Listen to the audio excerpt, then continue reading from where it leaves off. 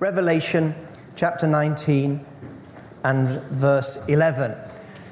Next Sunday evening, we have a very special evening. I hope you're able to attend. Not only will it be Artie's last service with us, hopefully he'll be with us next year. He'll be preaching at all the services on Sunday, but he will have a different sermon for Sunday evening because, as well as it being our Sunday evening service, it is also the time when we're going to be graduating our IBIOL students. So it's a great night of commissioning, of seeking God for what God's call is on our lives, as well as we see the graduates getting ready to move to their next stage in ministry. So that's what's going to be happening next Sunday evening. Okay, Revelation 19 verse 11. I saw heaven opened, and there was a white horse. He who sat on it is called Faithful and True, and in righteousness he judges and wages war. His eyes are like a flame of fire, and on his head are many crowns. He has a name written that no one knows but he himself. He is clothed with a robe dipped in blood. His name is called the Word of God. The armies in heaven, clothed in fine linen, white and clean, followed him on white horses. The verse I want to focus on tonight is verse 13. He is clothed with a robe dipped in blood. His name is called the Word of God. This, of course, is a picture of Jesus Christ riding in glory at the second coming. And this picture is full of symbolism of who he is, his power and his authority. We see that he's there riding on a horse, which is a white horse, which is the symbol of victory and triumph. He has on his head many crowns, which are symbols of authority and lordship and power. We see that he's clothed in a robe, and that robe is dipped in blood, and his name is the Word of God. Imagine that. He is the Word of God, riding on a horse, but his clothes, his robes, have been in this picture taken and plunged into blood. They are absolutely soaked in blood. And so this picture of him riding with the armies of heaven in triumph is a picture of the Word. But the Word, if you like, has been dipped in blood, covered in blood. And it's this that I want to talk about this evening, the blood-dipped Word, and what this symbol means to us in our lives and today. Now, the picture, two aspects. The Word of God dipped in blood. What is this a picture of? It's a picture of authority. And I want to look at the Word, but I also want to look at the importance of the picture of his cloak or himself being almost dipped in blood, dripping with blood. Why is that a symbol for us today? You know, when we talk about authority structures, and over the last week we have been looking at some tremendous seismic shifts, haven't we, in authority structures. Who rules and who rules whom, and who has authority, and where does that authority legitimately come from? And so in the last few days we've been having votes to see the legitimacy of different types of authority. That's what this is all about. And if you study authority in the New Testament, you see that you have authorities on earth, don't you? But you also have principalities and powers and angels and thrones that are spiritual. But don't think that you've sort of got like spiritual powers and authority over here and physical manifestations of power politically, socially, economically over here, and that they sort of like interact occasionally. That's not how the New Testament presents power and authority. What happens is the invisible powers and authorities and the visible powers of authorities, they are one. There is like an outer authority and an inner authority to every political and economic power on earth. The outer authority is what we see. The governments, the different rulers, that's the outer. But there is also an inner authority and power that is invisible and spiritual. You usually notice that by when you say, well, what is driving this political organization? We see the manifestations of the political organization making this decision or that decision, this law or that law. That's one manifestation. But what you really need to do is to go inside it and say, what is the ethos? What is the driving principles behind this political organization that is driving it?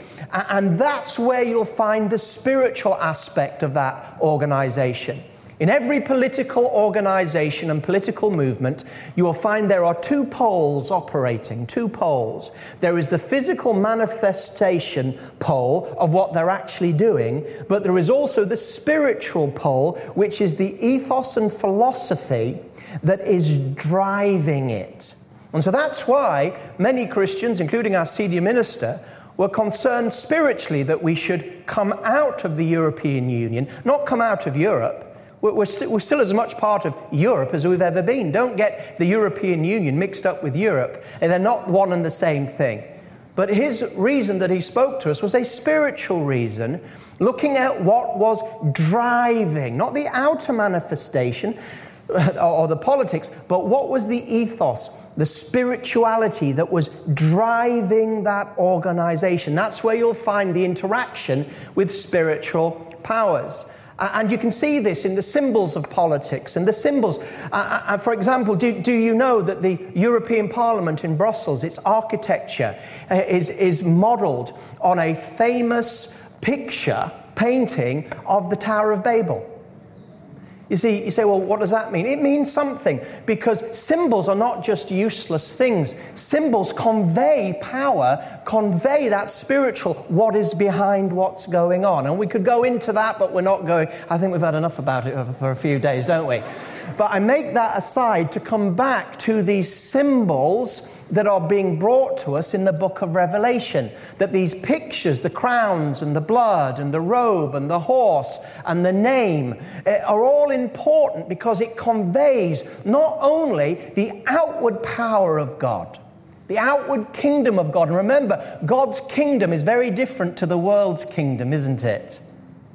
But not only the outward manifestation of the kingdom of God in Jesus, but also that inner drive and ethos of everything that the kingdom of God wants to promote. And the kingdom of God is driven by the desire to glorify God and bring dignity to humankind, and salvation and deliverance and liberty. Remember Jesus' manifesto in Luke chapter 4. The Spirit of the Lord is upon me to preach good news to the poor, to give sight to those that are blind, to open the ears of the deaf, to bring healing to the brokenhearted, liberty to those that are in chains, and to proclaim the favorable year of the Lord. That is the inner drive of the kingdom of God, the spirituality behind everything that God does and everything that we should do. Even churches have outward power structures. The question about whether it's a good church or not is not so much the meetings that they have or the building, but what is driving them? What are the principles? What is the spirituality? What is the inner pole of that manifestation? Well, we see in this picture of the Word dipped in blood, the first thing is that Jesus here is called the Word of God.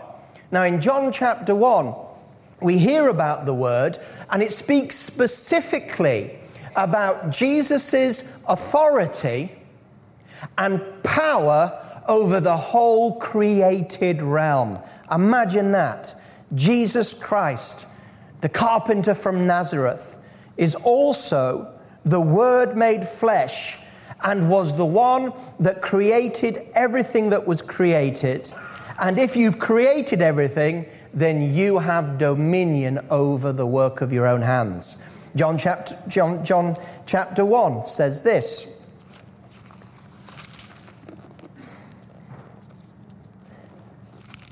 In the beginning was the Word, and the Word was with God, and the Word was God. He was in the beginning with God. All things were created through him, and without him nothing was created that was created. In him was life, and the life was the light of mankind. The light shines in the darkness, but the darkness has not overcome it. Then if we move down to verse 16.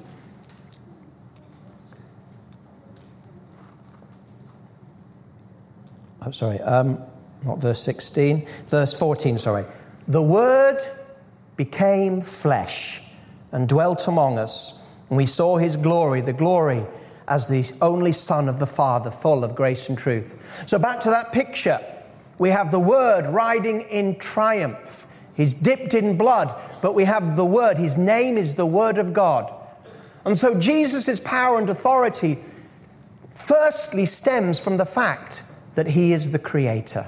That with the Father and the Holy Spirit, everything that exists was brought into existence by his power and his authority. Meaning that he has total and utter sovereign right and authority and power to do whatever, whenever, however he likes to whomever in the whole of the universe. In other words, he's the potter. And guess what? We're the clay. Not just the humans, but the whole of the planet Earth and the whole of the universe. What powerful authority. Now, I was thinking a week or so ago, I can't remember the exact day, I was thinking about the referendum and thinking about such terms as the authority and power of Christ and different others' authorities that challenge Christ's authority on the earth today, false philosophies and false religions. And I was thinking, well, Jesus, all authority and power, you said, has been given to you on heaven and also in earth. Therefore, go and preach the gospel. So you are the Word. You created everything. You have authority and power over everything. You cannot be defeated. And I'm thinking, well, let's hope that more of your authority and power is manifest, that you actually exercise your authority and power in our lives, in our nation, in this world.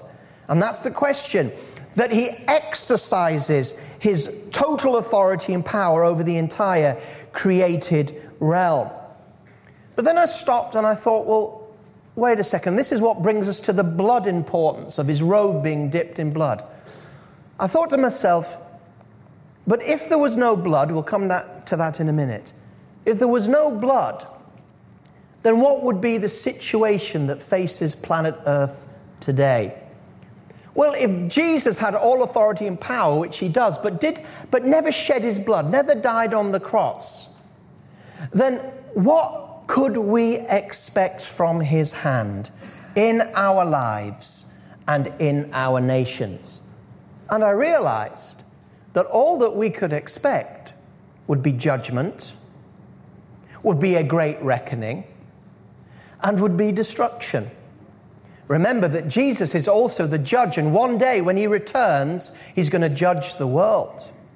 And so if Jesus, as judge and as God, is totally and utterly perfect in holiness in all his ways, and then we look at this fallen planet Earth, where all have sinned and fallen short of the glory of God and gone their own way. Not one of us has not gone our own way. Then even though Jesus has got all authority and power, without any type of sacrifice, which I'm coming to, then the only thing that he could do as the judge of the world is to give a just and right verdict over our lives and our families and our nations, and that could be none other than judgment. Do you hear what I'm saying? Even with all authority and power. So people that are calling on God without the blood, without the cross, they can't expect to be heard. It is not the case that all religions lead to God. It is not the case that all prayers of religious people are heard by God. It is not the case that simply because you are created, that therefore you can call on the authority and power of Almighty God to your aid. It's not enough. And then when I thought about this picture, and I thought, well, there he is. He's got authority, he has power, and he's the Word. He's Lord over everything. Everything is under his power. Everything is under his authority. This brought me to the second section, where we see the blood of Jesus. And when I began to meditate on the fact that he's both Word, the Creator, and also that he's clothed in blood, I suddenly began to see in a fresh way how much confidence we can have in Jesus and his kingdom of God, not just because he's the Word, the Lord of all, as we've been singing, but also because he is the sacrificial Lamb that taketh away the sins of the world. He didn't only create all, but he died for all. And this is where power, salvation, deliverance, and change really start to come into play. Now you see the pictures of this right through the Old Testament, preparing us for the coming of Jesus. Remember, when Adam and Eve fell in the Garden of Eden, and the whole of creation fell, how many of you know this world does not work as it should do? The lion does not lie down with the lamb. Bad things happen, not just to bad people, bad things happen to good people. This world is broken. It's a faint shadow of the picture of perfection that we get in Genesis when God looked at his creation and said, it's good. When God looks at creation right now, he doesn't say it's good. He says it's marred. It's broken. And whose fault is that? Humanity's fault. The Bible makes us clear that all the destructive forces and all the pain and suffering on the earth, if you don't blame God, look in a mirror. Humanity is to blame according to the teaching of the Bible. This world is fallen. It won't always be fallen because God has begun to redeem, and he started with human beings. One day there'll be a new heavens and a new earth. And when Adam and Eve fell and were judged, he could do none other but judge them. He's the Lord of creation. He judged them. But at the same time, he made provision for them. He clothed them. Do you remember? He took an animal, and the first animal that ever died in history was killed at the hand of God. Blood was shed.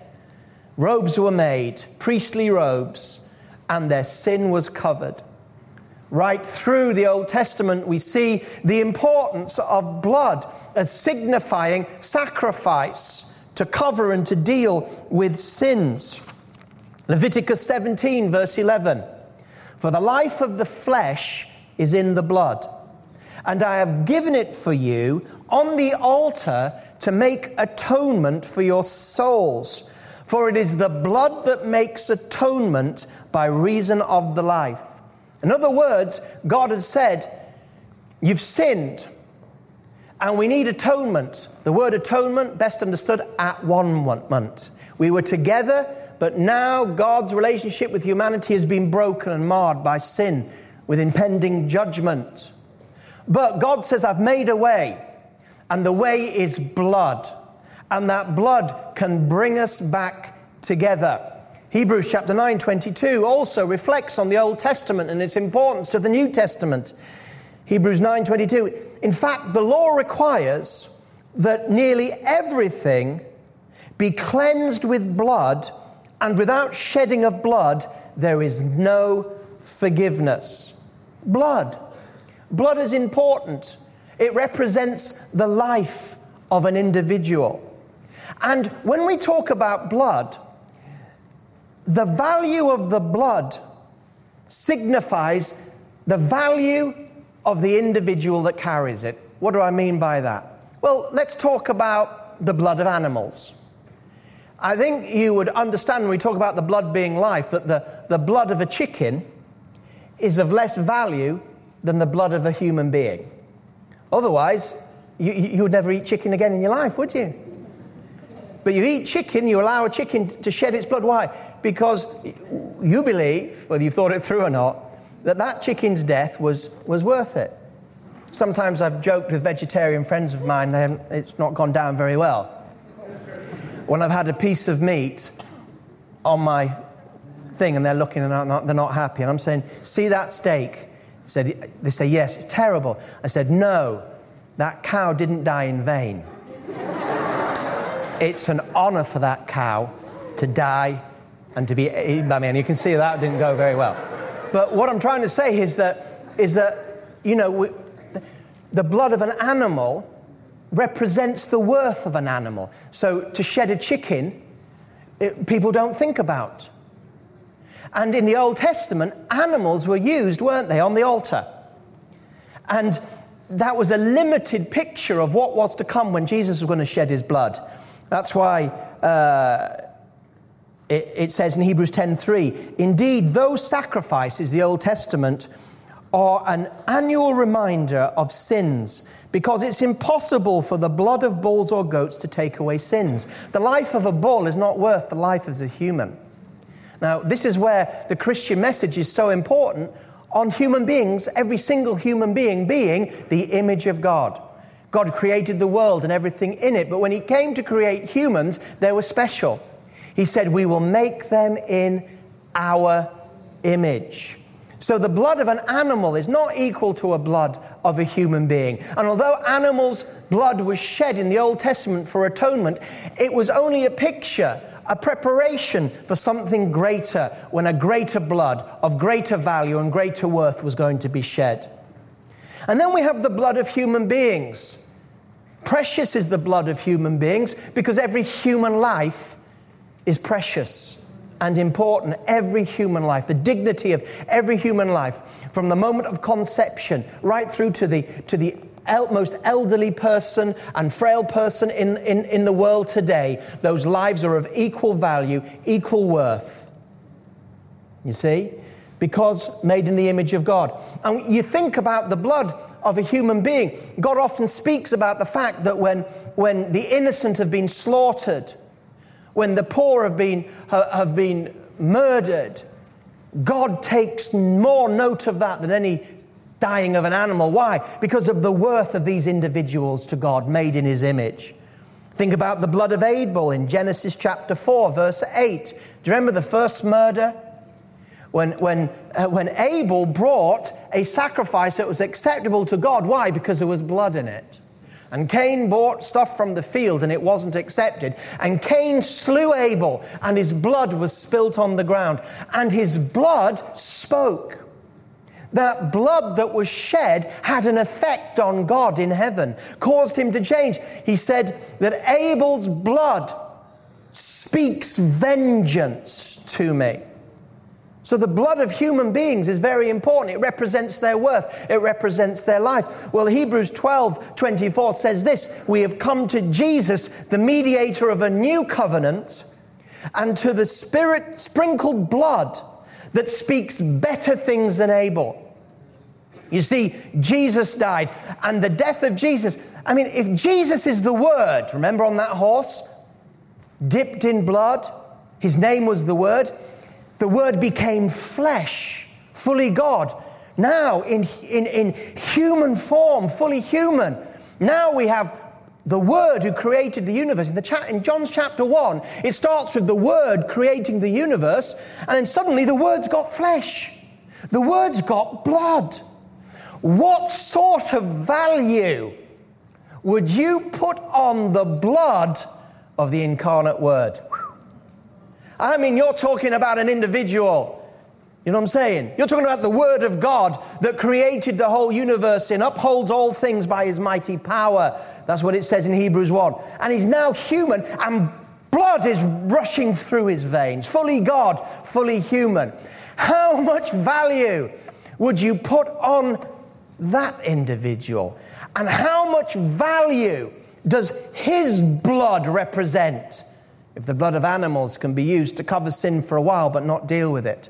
If the blood of one like Abel can cry out to God. If the blood of innocent, literally the blood too, this isn't figuratively, that blood shed can cry out to God and have such a tremendous impact on him in heaven.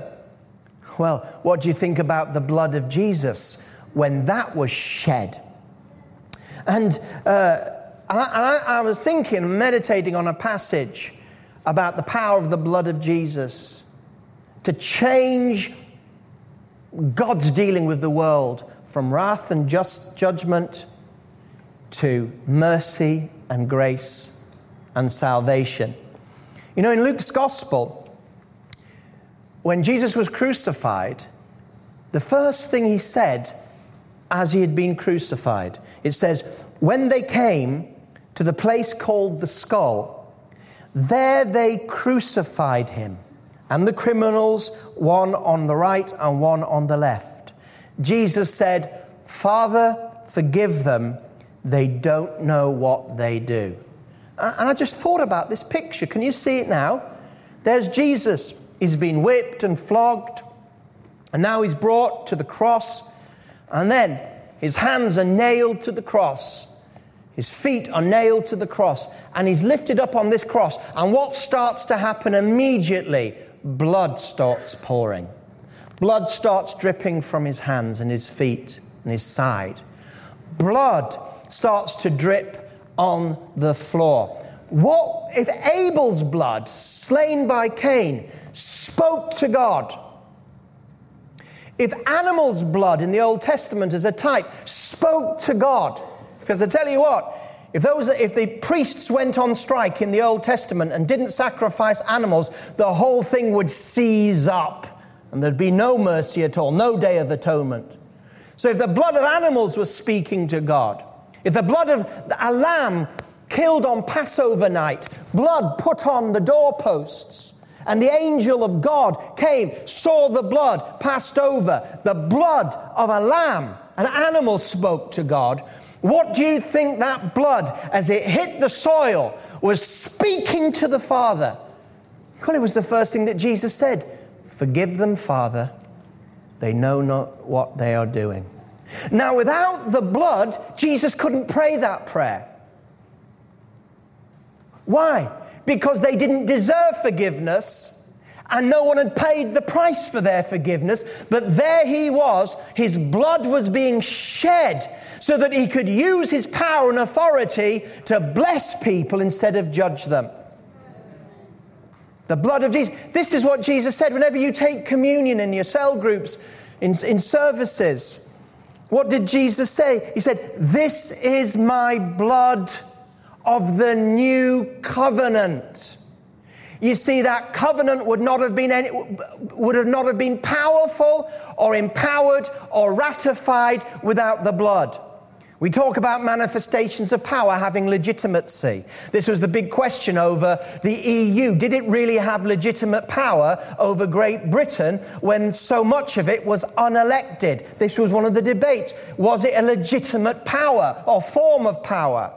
Well, Jesus, in order to legitimize his forgiveness, his deliverance, his healing, his intervention by grace on people's behalf, in order to legitimize, empower, and allow his authority to be used for salvation instead of damnation, he had to shed his blood.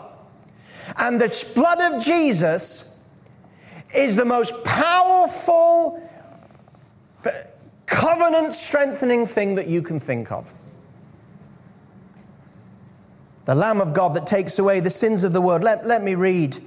I'm not going to go on long, but let me read just a few scriptures from the New Testament. Do you know the blood of Jesus, the death, the cross of Jesus, the blood of Jesus, is mentioned 3 times more than the cross of Jesus in the New Testament. The blood, 3 times more than the cross, 5 times more than the death of Jesus. The blood.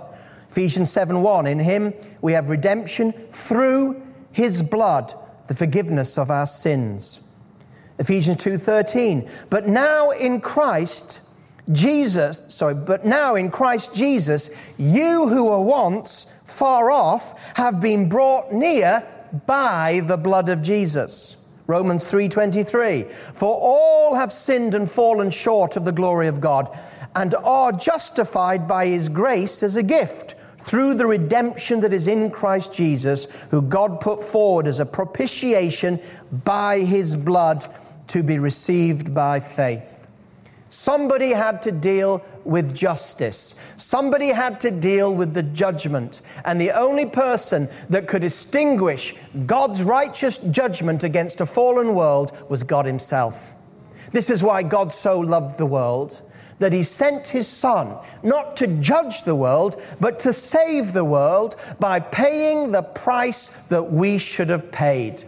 The blood of Jesus is our hope. The blood of Jesus is our plea before the kingdom of God and before the throne of God. Father, forgive them, they don't know what they're doing. The blood was already pleading. When you give your life to Jesus, it's because you believe that he died for you, that his blood was shed for you, that you don't now have to take the judgment that you deserve, because Jesus took it on the cross in your place. And all you have to do is believe that, and immediately that blood speaks better things over your life. And so when we go to the Father on behalf of a nation, we go to a Father on behalf of a situation, why should God answer your prayers? Why should he answer your prayers? Why should he hear your prayers? The reason that he hears your prayers is the blood of Jesus. And so this picture of the word dipped in blood, this is my blood of the new covenant. All the promises of God, the good promises of God, can only come to you through the blood. Forgiveness only comes to you through the blood, the sacrifice. The blood of Jesus is the most powerful commodity in the universe today. It is infinitely powerful because it is infinitely valuable, because it was Jesus' blood that was shed 2,000 years ago. I end on this. Revelations 12:11 says, how do we as Christians overcome? We overcome Satan by the blood of the Lamb and the word of our testimony. It's the same thing. The blood of the Lamb and the word of our testimony. You, before you're anything else in life in earth, whatever your career, whatever your calling, if you're a Christian here today or watching on the internet, you before anything, you're a priest. You're a priest. We are a royal priesthood. That means royal. We have authority and power in Jesus' name. And we are priesthood. What does that mean? It means that we can change the world we live in through priestly intercession. In the Old Testament, the priest would take the blood. They would bring it to the altar on behalf of those that needed grace and mercy. And God would see the blood, and instead of judgment, he would give grace and mercy. When we go into our prayer for the nation, for our neighbors, for the world, we have to understand that you're a praying priest. You're not going in with the blood of animals. You're going in to the Father's throne with the blood of Jesus that was shed 2,000 years once, and powerful today as it was then. You're going to the Father's throne and you're saying, I'm praying for Great Britain today. I'm praying for Europe today. I'm praying for my family today. I'm praying for this circumstance today. I'm praying, Lord, that you'll touch somebody's life. And I'm not coming with the power of my own vocal prayers, the power of my own righteousness, the power of religiosity, but I am coming with one plea. For the sake of the blood of Jesus, visit mercifully and intervene. God cannot resist the power of his own Son when it's presented to him in petition. One of my many prayers is, Father, when you look at London, look at it through blood-tinted lenses. Don't look at us without the blood of Jesus, because that would only bring judgment. The wrath of God is revealed against all ungodliness, and God has given people over. But Lord, don't give us over anymore. When God judges, he simply takes his hands off. 3 times in Romans chapter 1, it says, God gave us over to our sins. What did he do? Did he send lightning? No. Did he send a tsunami? No. Did he send a plague? No. What did he do? He simply stood back and said, you don't want me? I'll leave you alone to your own sin and to the devil's work. And Britain and Europe have been given over for decades and generations, by and large, because it's said, we don't want God, we don't need God.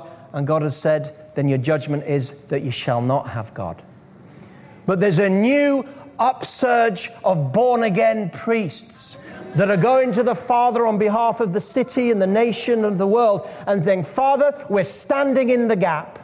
We're coming to you not in our own name or our church's name, but we're coming to you by the blood of Jesus, and that blood speaks. And we ask you, Lord, to visit us by the power of your Holy Spirit because of the blood of Jesus. Do you have any idea what the blood does to the Father? I have an only son. Like God is an only son. I wouldn't send him to die for any of you. Sorry, I don't love you enough. I wouldn't trade my son for all of you or any of you. But if you brought to me the blood of my own son and said, your son has been slain, can you imagine the type of emotional response I would have to seeing the blood of my own son? Now imagine when God sees that blood, which is in heaven eternally, and you say, God, don't judge us, but send your grace and mercy. Why should I do that? Look, not at us, but look at the blood. As God sees the blood speaks, and the blood acts. Let's bow our heads in prayer. The only plea you have before the Father is the blood, the cross, the death of Jesus, the blood shed that things better things for you. But because of the blood, you can have confidence that Christ's authority is ready to be used in power, mercy, and grace. If he was just the word on a horse, we'd be lost and judged. But because he is dipped in blood, that his word is drenched and soaked in the blood of his love and his sacrifice. It means that his authority, when we call on him and believe in his blood, his authority will come through and it will begin to bring mercy and healing and grace and forgiveness. All these things because of the blood. Now we have a God who's not only in charge of the whole universe, but he's died for the whole universe, and he can release his authority for the benefit of the universe. That's what the blood does. It turns the authority of God to our benefit. If you're here tonight and you've never really understood that in order to go to heaven and be accepted by God, you need to plead the blood. In other words, you need to believe that Jesus died for you. Because if you reject the blood, you're going to get God's authority sooner or later without mercy. If you reject the blood. If you say, no sacrifice for me, thank you very much, then there will be no sacrifice for you. But if you say, no, I want that sacrifice for me, I want that sacrifice for me, then God will treat you not according to your sins, but according to Jesus' blood.